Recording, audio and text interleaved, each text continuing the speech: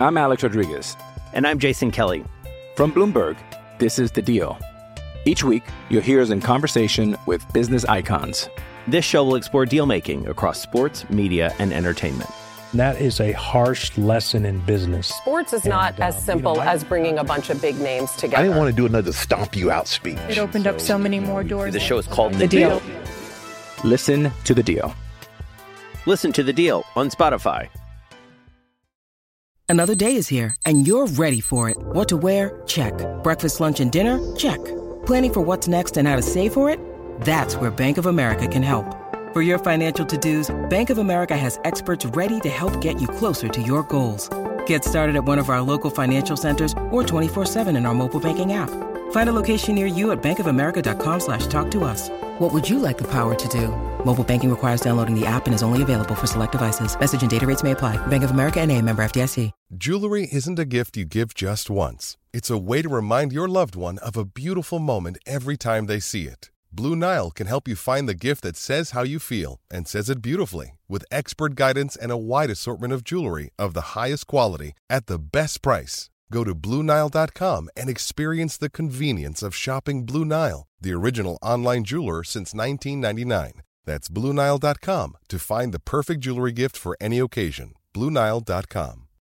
When you need mealtime inspiration, it's worth shopping Kroger, where you'll find over 30,000 mouth-watering choices that excite your inner foodie. And no matter what tasty choice you make, you'll enjoy our everyday low prices, plus extra ways to save, like digital coupons worth over $600 each week. You can also save up to $1 off per gallon at the pump with fuel points. More savings and more inspiring flavors make shopping Kroger worth it every time. Kroger, fresh for everyone. Fuel restrictions apply.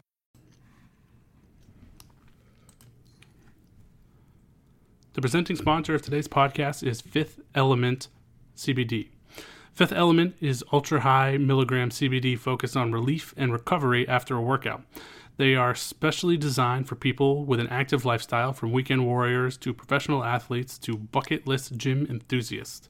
Fifth Element, aka 5E, is full-spectrum high-milligram hemp to help you whenever, wherever you need it, whether it's after the gym or after work. Get yours today to feel better tomorrow by visiting 5ehemp.com and use the promo code MONSTER for 50% off. Yes, you heard that right, 50% off. Half off. That's 5ehemp.com and use the code MONSTER. Go to 5ehemp and get 50% off. That's the number 5, the letter E, hemp.com.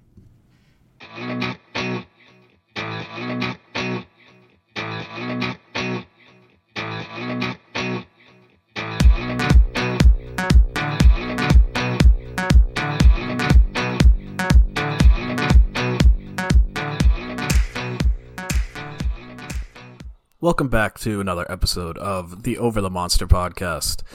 As is the case every week, it is me, your host, Matt Collins, and I am joined by Brian Joyner, and we're talking here on Tuesday after the Red Sox have completed their second straight comeback win. Monday's against the Blue Jays wasn't quite as, I don't know the word, but fulfilling maybe, as the one against the Yankees, but it was still pretty sweet.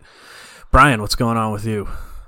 I think we should tank the first 70% of this podcast and then just finish super strong. Come from behind victory in the podcast game. I don't know how we define that, but I can do my best. In other words, do the same thing we normally do, but then just I was going to say, but do better at the end. At the very end, yes. Yeah, that sounds... I'll try. I don't know about that ending part, but we'll see what we can do. No, the Red Sox are winning a lot of games. They won 3 out of 4 against the Yankees. They won their first against the Blue Jays. We are recording this Tuesday afternoon as per usual, so we do not know what happened in that Tuesday night game against the Blue Jays quite yet. But we're not going to talk a ton about the Red Sox actual performance right now, at least not in the beginning of this show, because this week is trade week. The trade deadline this year is on July 30th rather than July 31st. I'm assuming that's just because it falls on a weekend, but I don't really know. It's been throwing me off for a while.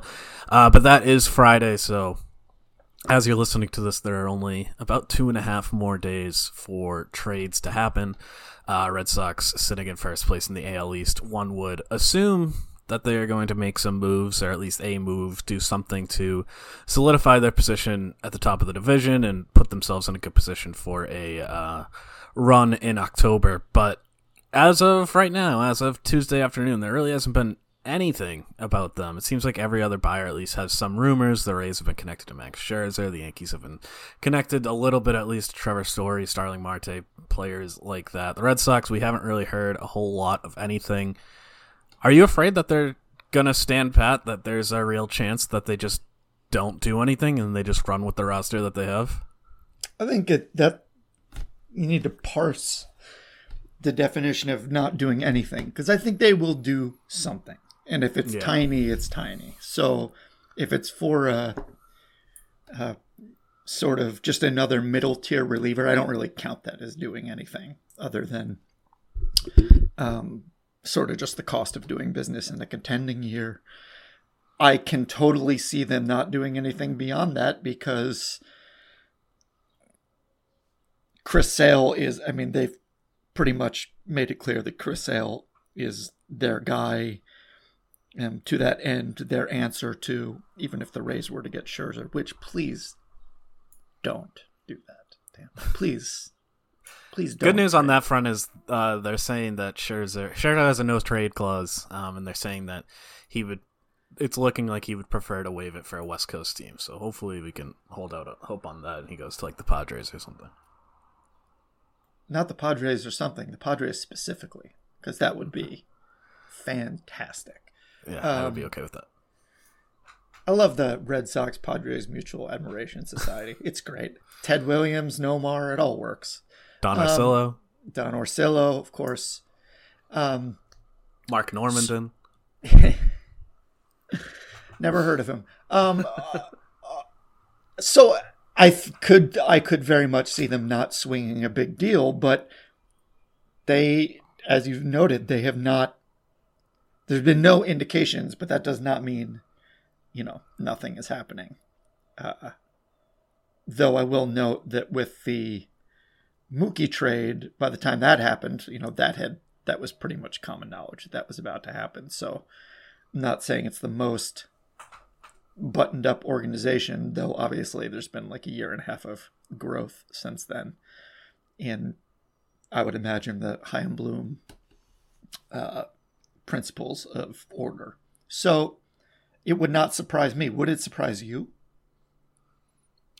It would surprise me. I guess it would surprise me in that if you had asked me this question a week ago, I think I would have been more surprised. But I think I was going to say something similar, I think, to what you said. Just that I think they'll probably add at least, like you said, like a middle tier reliever, somebody who can be better than Brandon Workman or Yaxel Rios or whoever you want to throw in that bottom tier of the Red Sox bullpen. To me, that's pretty much equivalent to not doing anything, but I guess it's technically doing something. I do think that there is. I know you mentioned the Mookie trade was kind of not really under wraps. I don't know that I would really read too much into that, just because that was just such a different animal. I would imagine every reporter was asking every single person. They knew about that trade once every 5 minutes. I mean, Mookie Betts is the best player who's been traded in this league since I don't even know who the person before that would be. So I don't know that I would. Yeah, A-Rod. That's probably right. So I wouldn't really read too much into that. And other than the Mookie trade, even with like free agent signings, I feel like there hasn't really been a lot of buildup. Again, there hasn't really been any superstars being added, though, so it's kind of hard to read between the lines. But I'll say this: I would be disappointed if they don't specifically get a first baseman, but just generally if they only add like somebody who would be like their fifth best reliever or something like that. At the very least, I think I want to see somebody who would be a top 3 guy in this bullpen. I think it's like the minimum bar I would like them to clear. I wonder if people don't like. I mean, I hope people like this podcast, but we, especially on the trade issues, we seem to be perfectly in line. Well, I think this trade deadline, and we might be some disagreements later, but I think generally for the Red Sox this year. I think there's mostly agreement. I think everybody pretty much agrees. They don't need to go nuts. They don't need to, as much as I would love Max Scherzer, Craig Kimbrell, those guys, I certainly wouldn't be upset if they got them. I think most people acknowledge that they don't need those kind of pieces, but they need to do something. So I think this year, there's just a lot of general agreement around the Red Sox. Maybe I'm wrong. Maybe I'm just in a bubble, but that's sort of the sense that I'm getting. Well, you're in a bubble with the people who are right, so it's a good bubble to be in. That is correct. Would you say they're still the favorite in the division if they don't do anything? I mean, probably, but it depends on. It depends on what the Rays do, of course. Yeah, if they make a huge move, be it for Scherzer or someone else, then that could be.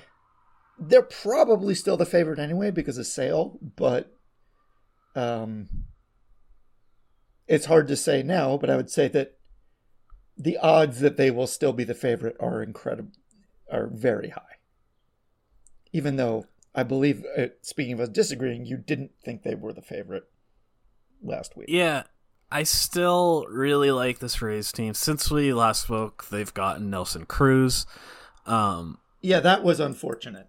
So that really makes me scared of them to a much higher degree. Their offense has been good all year, but I haven't totally bought into it. But when you add someone like Nelson Cruz to the middle of that lineup who's just going to mash a million home runs, that takes things to a different level, I think.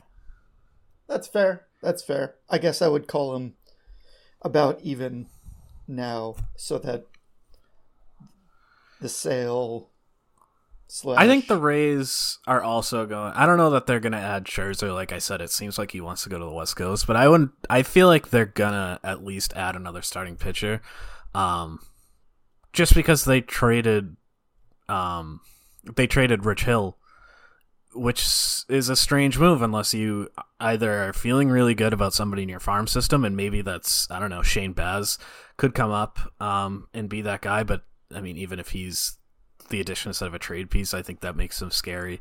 Or if they add, I don't know, John Gray or somebody like that, could take them up another level as well. I think either way, which I think you were kind of alluding to as well, it's going to be close between these two teams, and I kind of expect this race to go down to the wire regardless. But I mean, that in and of itself is a case for the Red Sox to do something. This is going to be a race that's probably going to be won on the margins, and so maybe you look at an addition at first base as only a marginal upgrade, but that could be the difference between getting to the divisional round and having home field throughout the postseason and having to play a one-game playoff against whoever it may be, a red-hot Yankees team, an Athletics team that always seems to give the Red Sox trouble.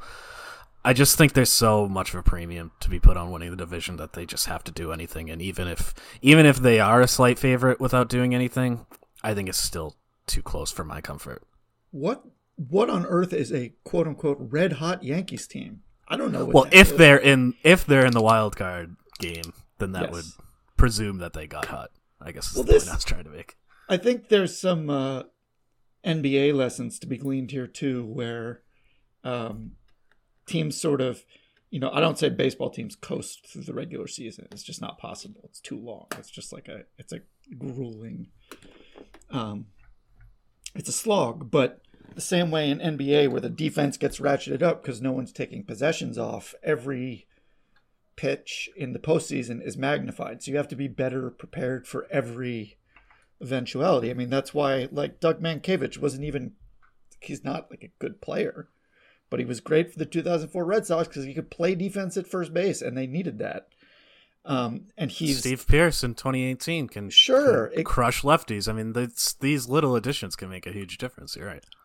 Right. And hopefully Tampa doesn't just fly Max around for 6 hours and then land and just, hey, look to the west. Do you see any land? Because they're on the west coast of Florida. I'll just say that they're on the west coast. Don't think it'll work though. Yeah, I don't really see that working. So I did want to talk about the rotation a little bit, and this is where I think I have seen some disagreement among Red Sox fans as far as what the Red Sox should do, and maybe there'll be a little bit of disagreement. between us about this. Do they need to get a starter? And we'll talk about should they get a starter in a second. But do you think they need to get a starter? I've seen some people say that's a necessity for this deadline. I do not think it's a necessity. I don't think so either. There's always the possibility that they just lose like 3 guys to injuries as soon as the trade deadline passes. But I know this is an injury-prone rotation, but at this point, you can't really count on an injury. And performance, yeah, they could upgrade Nick Pivetta as like the last guy in their playoff rotation, but I don't know. I don't think they're gonna get Scherzer. And then after that, I guess I'm just not as into the trade market as other people are. So no Kyle Gibson. Kyle Gibson doesn't really impress me. John Gray is better than Nick Pivetta, but I don't know that he's that much better than Nick Pivetta. I'm not like John Gray is starting a playoff game. I'm not just like totally comfortable with it. So I don't know. I mean, I'm with you. I definitely don't think they need to, but the question of should they, I think, becomes more interesting, or I guess maybe could they? Like I think there is an argument for making it, but I'm curious if that's something that you would even put on your radar. I mean, it would be second to first base in terms of the hierarchy of needs. Because again, let me just be clear, I'm exempting bullpen support moves from the analysis because I feel like that is something every contending team should be doing. It's like the letters you get at the end of Wheel of Fortune. That is just a given. So beyond that,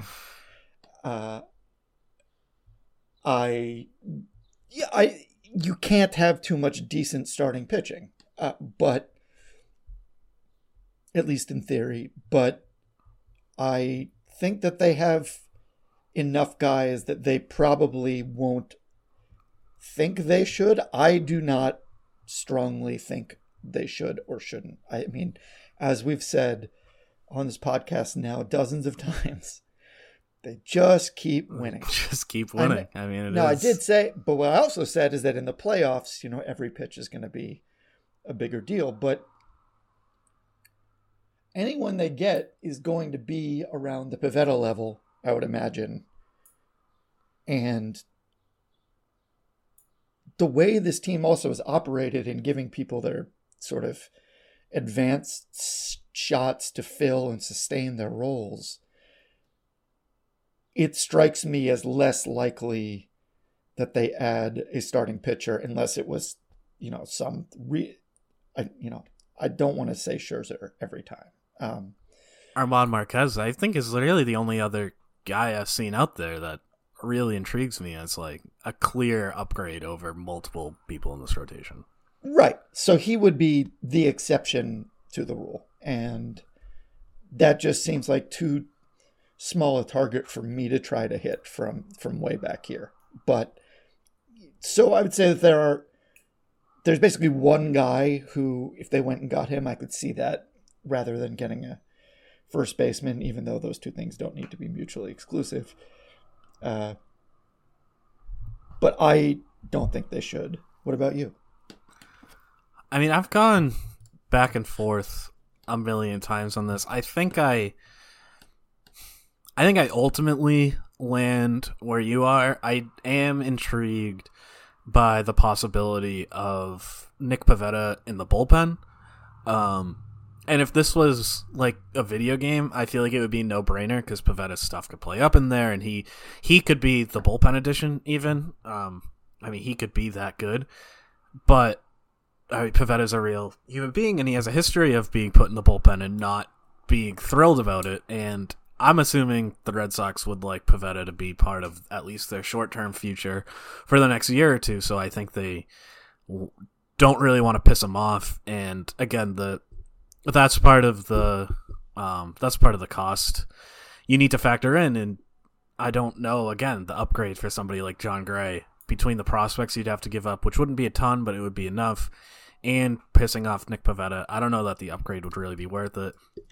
And then when you talk about Nick Pivetta potentially having to make a playoff start, that doesn't concern me as much if everyone's healthy, because he's the last guy in your playoff rotation. And the last guy in your playoff rotation really only needs to go 3 innings these days, especially when you have Tanner Houck back there. You can go Pivetta 3 innings, Houck 3 or 4 innings, and then you're into the 6th or 7th, and then you let the bullpen just let it fly. So I think they can work around the rotation issues. Again, if you can go get somebody like Scherzer, if you can maybe swing something for German Marquez because the Rockies have no idea how to run a baseball team, absolutely look into it. But unless you're getting one of those top-tier guys, I'm just not really sure I see the upgrade. Well, yeah, and as I was saying, the Red Sox seem to like to do solid by their players. Any prospect you send to Colorado, their career's over. So, that's not nice.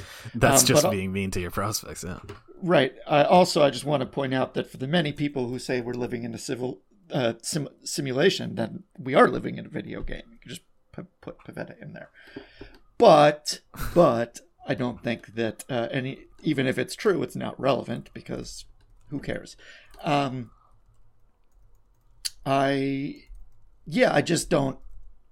don't see it. I don't see the need for it. I think that part of the reason that the rotation was structured as it is to have a bunch of the type of pitcher you would trade for up front, so you don't have to do that. And then, they have the level of pitcher that you would trade for at the deadline, filling and spilling out at the back of the rotation at this point. So I don't see it unless it was for Max or Marquez. Or unless I think there's a lot of people who are, and I was one of them for a long time, who are down on Nick Pivetta in a way that I guess I'm not anymore. I don't think he's great or anything, but I think you can live with him at the back of the rotation. Yeah. So what does the rotation look like post Sale coming back then? Is it in this order? I guess doesn't need to be necessarily right, but Sale, Rodriguez, Eovaldi, Pivetta, Perez, and then Richards is out? Yes. And I would say that Perez then becomes the guy on the hook if Tanner Houck is just incredible and Perez has some bad outings. I would say that he would fall back to the not nominal 5th spot. But I think that that's pretty. I would be very surprised if it was anything other than that. Yeah, I think I would too. I think the only difference that I would have is that I wouldn't even, and I don't anticipate that they necessarily agree with me on this. I wouldn't even have Houck work as anything close to a starter anymore. And that, I think, is another reason why I might target a starting pitcher, just to make that more clear. I think Houck, you can just throw him in the bullpen and just let him be a 1 or 2 inning guy for the rest of the year. When Sale comes back, again, I don't think they're going to do that, but I think he could be such a weapon in that role. And I think Richards, you can stick him in the bullpen and he can be a better version of what Matt Andriese was before, and I'm not really as worried about pissing off Garrett Richards because he's gone next year anyways. Presumably they're not picking up that option if they're moving into the bullpen. So that would be my only difference I have with you. And then for the postseason, and just looking ahead with that group, again, injuries could always change this, but I would consider putting Perez as the 4th starter instead of Pivetta, just because it seems like Pivetta would be better in the bullpen than Perez, and I don't think Pivetta would get as upset about not starting in the postseason as the regular season. But generally speaking, I think we're on the same wavelength here. My confidence in Perez is starting to flag a little bit. But I think with Perez and Pivetta, it's sort of just a race to the finish, and who can keep it probably together go with the for hot longer. hand. Yeah. I think my confidence in them is wavering at roughly the same rate, so I kind of think of them as similar. They're different. They're obviously way different kind of pitchers, but just in terms of my feeling. I mean, in the playoffs, it could also depend on the handedness of the team they played. Actually, that's a good point. That's probably the most important factor in the decision. If they're playing like the Blue Jays or something, not that I expect them to play the Blue Jays, but if they did, obviously they're very right-handed, so yeah, that would make sense. That's a good point. Yeah, so I had mentioned at the top that there hadn't been any real rumors about the Red Sox. There was one that I didn't really understand, but Sean McAdam reported that the Red Sox had talked to the Marlins about Starling Marte, who is an outfielder. Does targeting an outfielder make much sense to you? It was surprising for me to hear.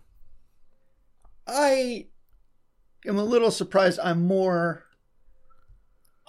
just chalk this up to the Marlins talking to as many teams as they can about Starling Marte, because he seems like the most traded.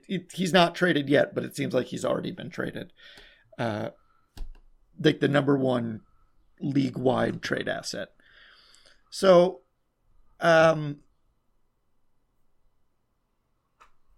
I mean, I guess I'm to the point where I am sort of looking at the Red Sox like I look at Rays when they make moves, and sort of realize that there are hidden moves behind whatever they do.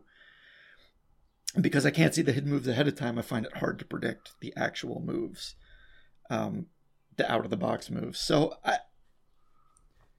I mean, it wouldn't shock me. Does it surprise you? It does surprise me. I mean, I'll be honest, my initial read on those rumors was that the Red Sox were trying to up the price for the Yankees. There's a lot of American League contenders the Rays could probably use Starling Marte over Kevin Kiermaier.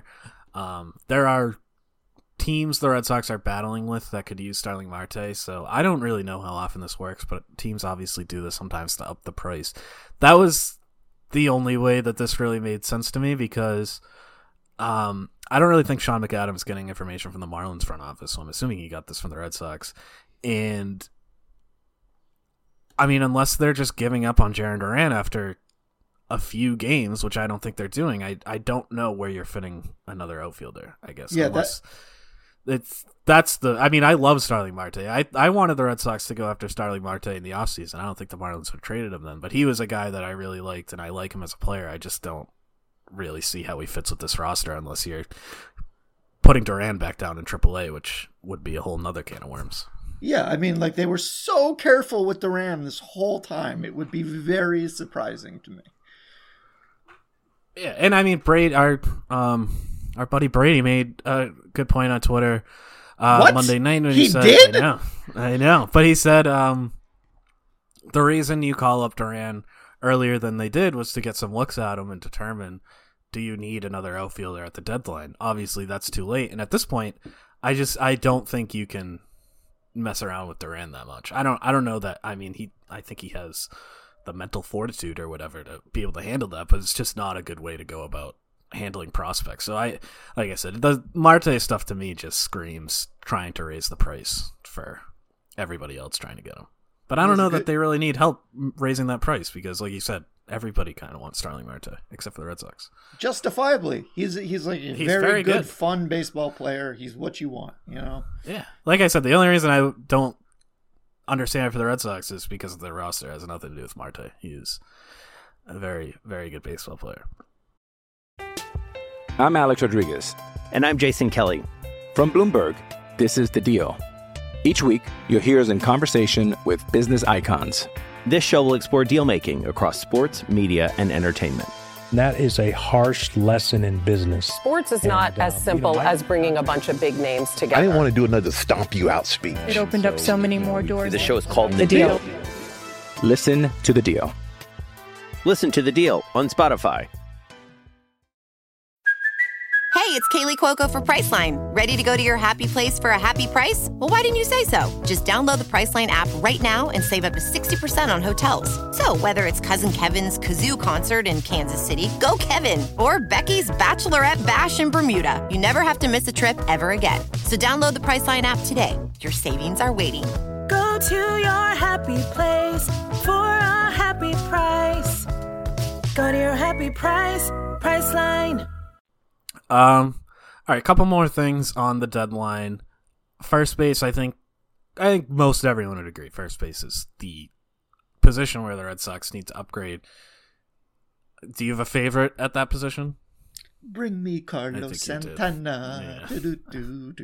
Do. Sorry. Was that Baby Shark? No, that's Maria. Oh, are you trying to do the other Carlos Santana? I heard it on the radio the other day. Okay. They played the Rihanna song that samples it and went right into that one. It was very pleasant. Yeah, Santana. I think he's like Starling Marte to me, and like he's a player I really like, have liked his whole career. Just a good baseball player. Yeah, he kind of seems like he makes just the perfect amount of sense. I know everybody wants Anthony Rizzo, and I like Anthony Rizzo, and I would not be complaining, yelling about the Red Sox trading for Anthony Rizzo, but I don't know that he is that much better of an addition just for this year than Carlos Santana. He right now, Anthony Rizzo has a 114 WRC plus. Santana has a 112.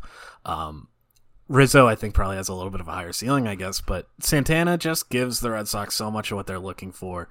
He draws an incredible number of walks. He's never had a walk rate lower than 13%, which is just outrageous. Nobody on the Red Sox right now has a walk rate higher than like 10.2%. He doesn't really strike out. He's not going to hit for a high average, so people that look at batting averages would probably complain about this, but he gets on base, he hits for good power.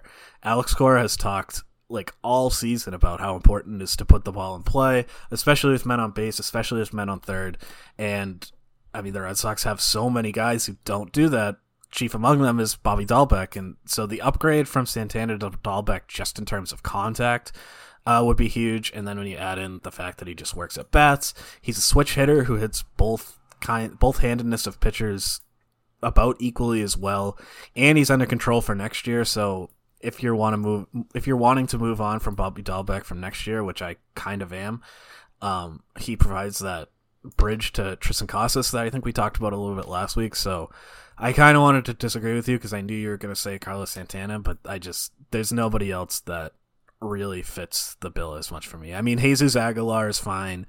CJ Cron would be a little underwhelming, but he's better than Bobby Dahlbeck, so that would be a fine, I guess. Anthony Rizzo, like I said, I wouldn't complain, but Carlos Santana just feels like he checks all the boxes. Yeah. I didn't say Carlos Santana. I sung it, and it wasn't good, so you can disagree. I was going to ignore I was just going to ignore the singing part. And I think the Royals, just as a team, and I think we talked about this last week too, so we don't have to go into it too much, but they seem to me like the best match for the Red Sox when you throw in that they have Scott Barlow and they have Josh Stallman, or if you want to go down a little bit further, they have Kyle Zimmer, they have Greg Holland, who I don't really want, but he's there and he's got some saves and he's got the playoff experience. I mean, they have the kind of relievers that the Red Sox should want. They have the kind of first baseman that the Red Sox should want. And they even have a guy, Mike Minor, who we talked about too last week, a guy who can kind of bounce back and forth between starting and pitching in relief, and that would make a lot of sense for the Red Sox too. So yeah, I think the Royals just in general make a lot of sense. What about the bullpen? I don't know. You don't necessarily, if you have a name in mind, you can, or just like, do you think they would be fine if they added another, say, Darwinzon Hernandez type reliever, or should they aim higher and give somebody who's like clearly with Barnes and Ottavino in those late innings? Funny that you should mention Ottavino right now after he, lost that game to the Yankees. But I think that Tanner Houck may be that guy, frankly, that you're talking about. So I don't know how high, Kimbrel just doesn't, I wouldn't mind if they got him, but I'm not sitting here saying they got to get Kimbrel. Because I think that there's so many very good relievers you mentioned too on the Royals that because they don't get in save or even hold situations a lot, we don't know, but they're everywhere. And I feel like they can get one. So I don't think it's a choice of one or the other. I think they can do both. They can get a quality person, even if their name brand isn't as high as like Craig Kimbrel's, which is about as high as you get for a closer regardless of his skills, which are still, there. Extremely good. Right. So I think a Darwinson level would be fine, but I'm happy to get something better. Yeah, so I wrote something, I think it actually just published like 2 minutes ago as we talked. I'm kind of intrigued by Daniel Bard, assuming that they don't have to pay a ton, which I don't think they would because he's a 36-year-old reliever. But obviously the connections to the Red Sox and his days back in the early 2010s when he was one of the best relievers of baseball kind of makes him all that much more intriguing. But I think even just on his face, he makes a lot of sense. He's not Craig Kimbrell. He's not going to be that good. But like you said, I'm with you. I don't think the Red Sox need that guy. I totally, as will surprise nobody, I'm all in on Matt Barnes. I think he's totally fine in that ninth inning. I don't think they need an upgrade there. And I think Bard gives them a little bit of a cushion, another right-handed setup guy to take some of the workload off Adam Ottavino, some of the workload off Garrett Whitlock, some of the workload potentially off Tanner Houck if they go that direction. All of those guys have some concerns. Whitlock coming off Tommy John. Tanner Houck was injured already this year. Adam Ottavino is 36, and Bard, if they got him, is also 36. Or I think Ottavino's not quite 36, but he's almost there. But the point being, all of those guys, ideally, you would be able to sort of ease them into the playoffs and have them at something close to full strength in October. So I think adding another right-handed reliever who is, I mean, Bard's been closing games for the Rockies. That's not a high bar, but he's doing well. He's not elite, but he's very good. I think that type of addition would make a lot of sense. And like I said, the connection to Bard's old days in Boston just kind of put him over the edge for me. Yeah, well, it also would make the job easier for the beat writers who wouldn't have to think of a new angle to write about for, weeks. The redemption of Daniel Bard, yada, yada, yada. That stuff would go on for as long as the Sox were alive. I would eat it all up, too, for whatever that's of course. Of course. It's like artisanally made to appeal to you. And again, getting him out of Colorado would be its own reward for him. Yeah, although he's old enough where he might just appreciate being in that Rocky Mountain air. Well, you said it wasn't a high bar, Denver. and I managed not to make the pun until right now. But there you go. All right, last question on the trade deadline. We did this last week. I thought we both said over, but you're telling me I said under, and I believe you. Under 1.5 players added. No, I was talking about Garrett Richards starts the rest of the year. Oh, sorry. okay. We were talking before the podcast. Yeah, people don't need. I'm going over 1.5 at this point. I think you've convinced me that there's enough names out there in the ether that I could see a couple guys coming aboard. Probably, and I like the idea of a deal with Kansas City for Santana and a reliever. I mean, I just really like that. Yeah, I'm wrong about over. everything. I feel like over is probably right, and they're just holding their cards close to the vest. But I don't know. It just feels like they're gonna just say they have enough at first base between Franchi and Dahlbeck and Marwin and Christian Arroyo that they'll be able to figure something out, and then they'll just add like a decent reliever, and that's it. So I think I'm gonna go under. I'm really hoping I'm wrong, but that's just kind of the sense that I'm getting.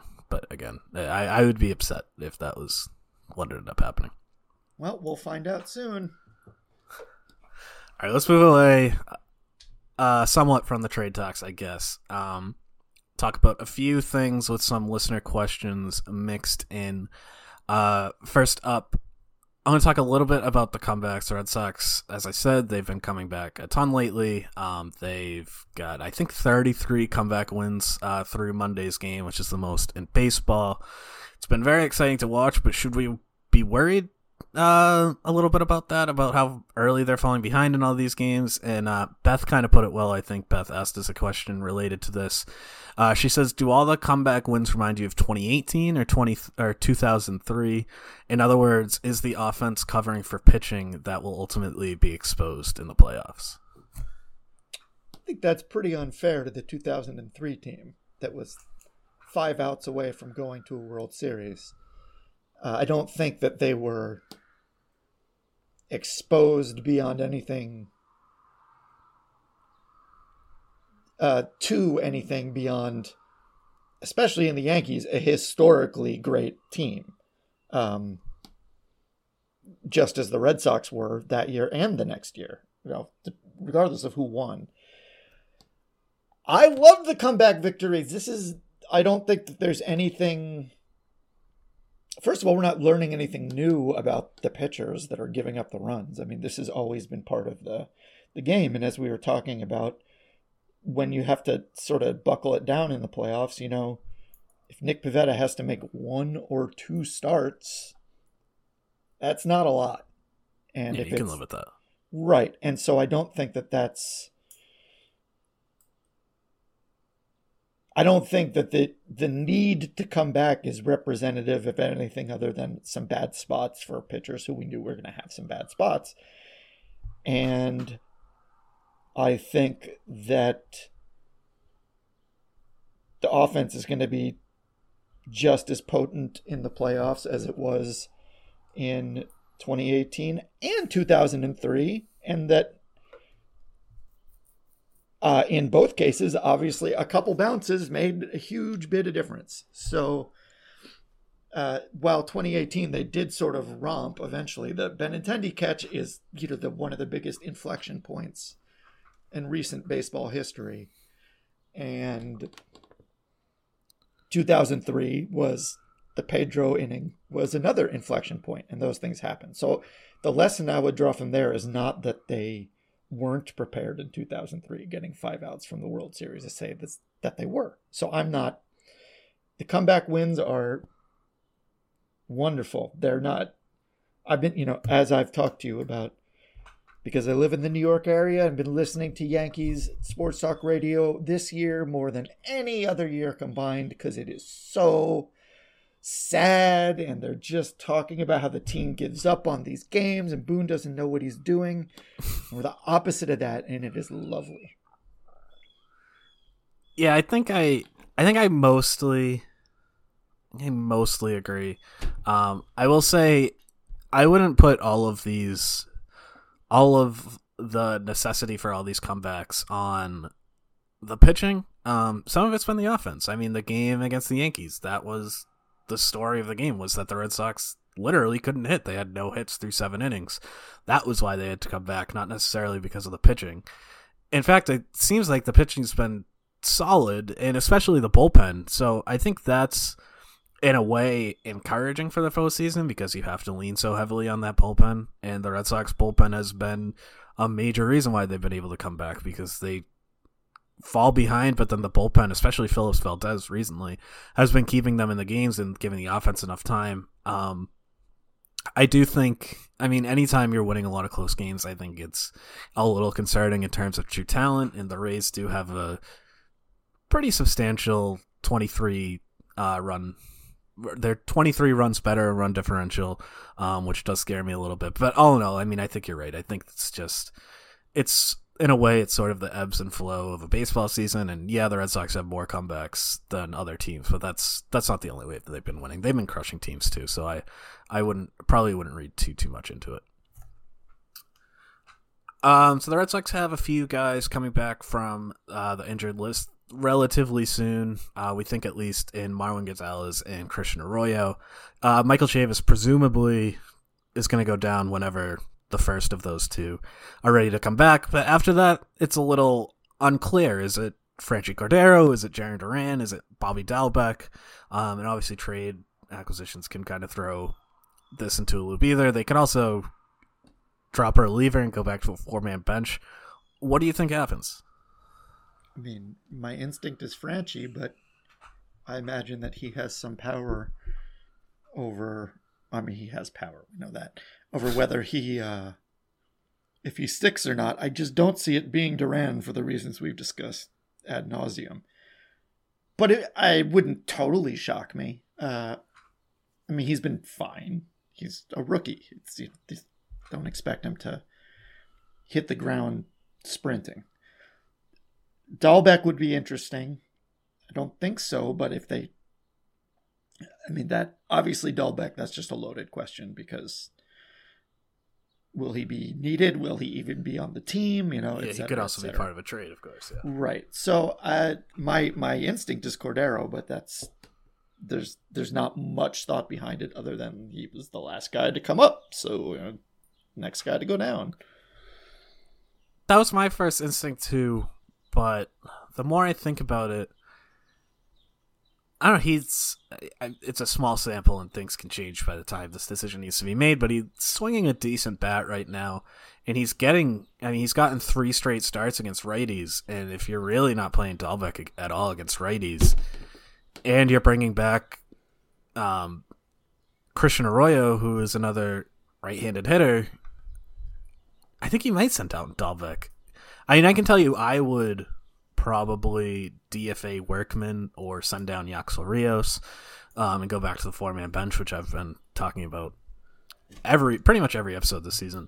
But I don't know, the more I think about it, the more I think it will be Dahlbeck if he's still with the team. Because, I mean, clearly something's got to give, and maybe it's just for a couple weeks to get his confidence back and then see what happens. But I wouldn't be surprised by any of them, but I think if I had to choose one, I guess I'd go Dahlbeck right now.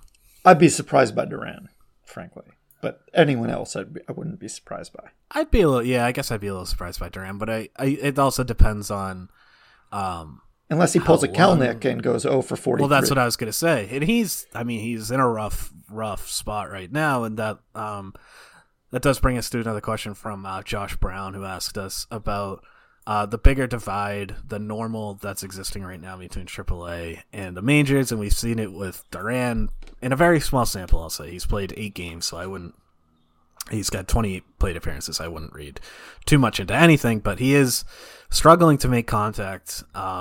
And Franchi Cordero obviously did great in AAA, but his initial run against Major League pitching this year was rough, and then you mentioned Kelnick and Wander Franco has had issues. Even Wander and like Vidal Brujan can't hit the broadside of a barn. Yeah. You know, it's like... So, I mean, it is worth mentioning that divide does exist, and Josh wanted me to explain it. I can't explain it that well. There are people who could do this better than me. I would go ask the Sox prospects guys for a better explanation, but I think basically it just comes down to the stuff. I mean, Major League pitching right now is absolutely outrageous. And you just don't see that at any level of the major. It's the best we've ever seen. You just don't see it in AAA, except maybe for a couple guys who are on the cusp of getting called up. But, I mean, if you can throw 97 with movement, they really don't care that much about your pitchability. You're not going to be in the minors because they're going to bring you out to the majors and get those bullets out before you blow out your arm there. So I think that plays into it. But again, I would ask somebody who is smarter about that sort of thing than me. But the point is, there is going to be some adjustment with Duran, and it could get a little ugly.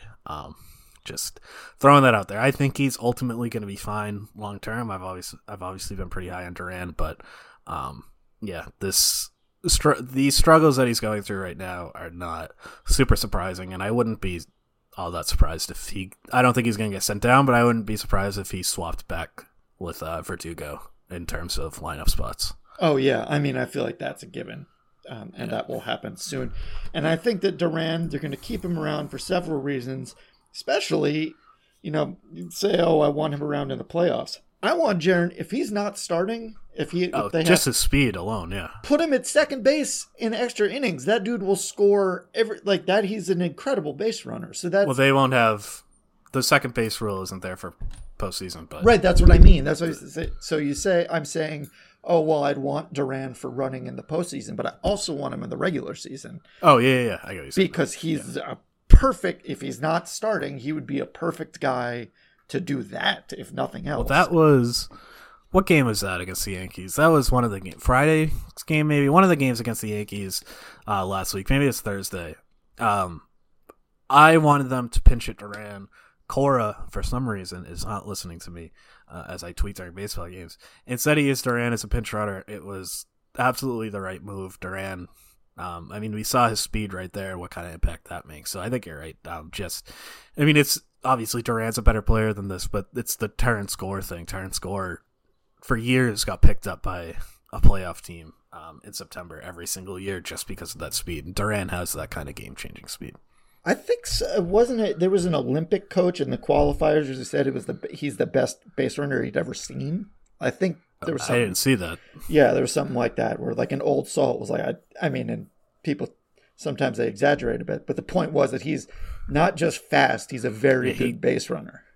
It's sort of. I mean, I don't in the few looks that I've had at him, I wouldn't put him on the Mookie Betts level, but I wouldn't really put anybody on the Mookie Betts level. But he does seem to have that sort of instinctual quality to go around along with the pure speed. All right, a couple more things.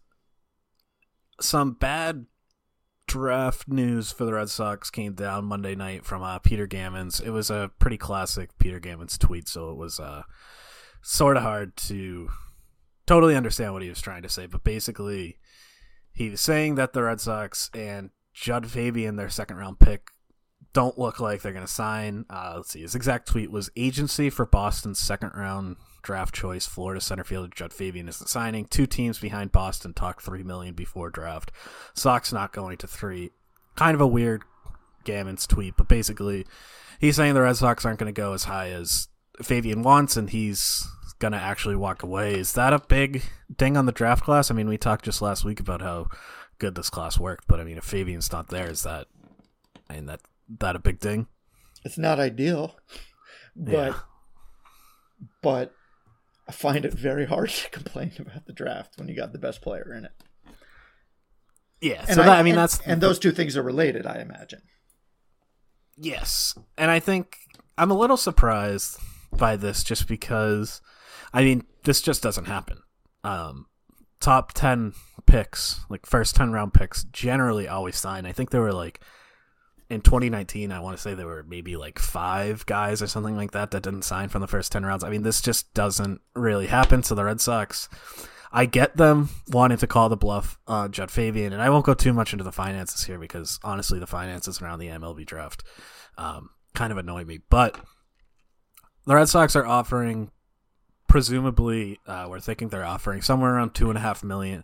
Fabian wants 3. The Red Sox aren't going to go that high. But if Fabian says no, he goes back as a senior, has to come back. He basically has to be a top 20 pick to be able to make this work out for him. That's a pretty big bet to put on himself.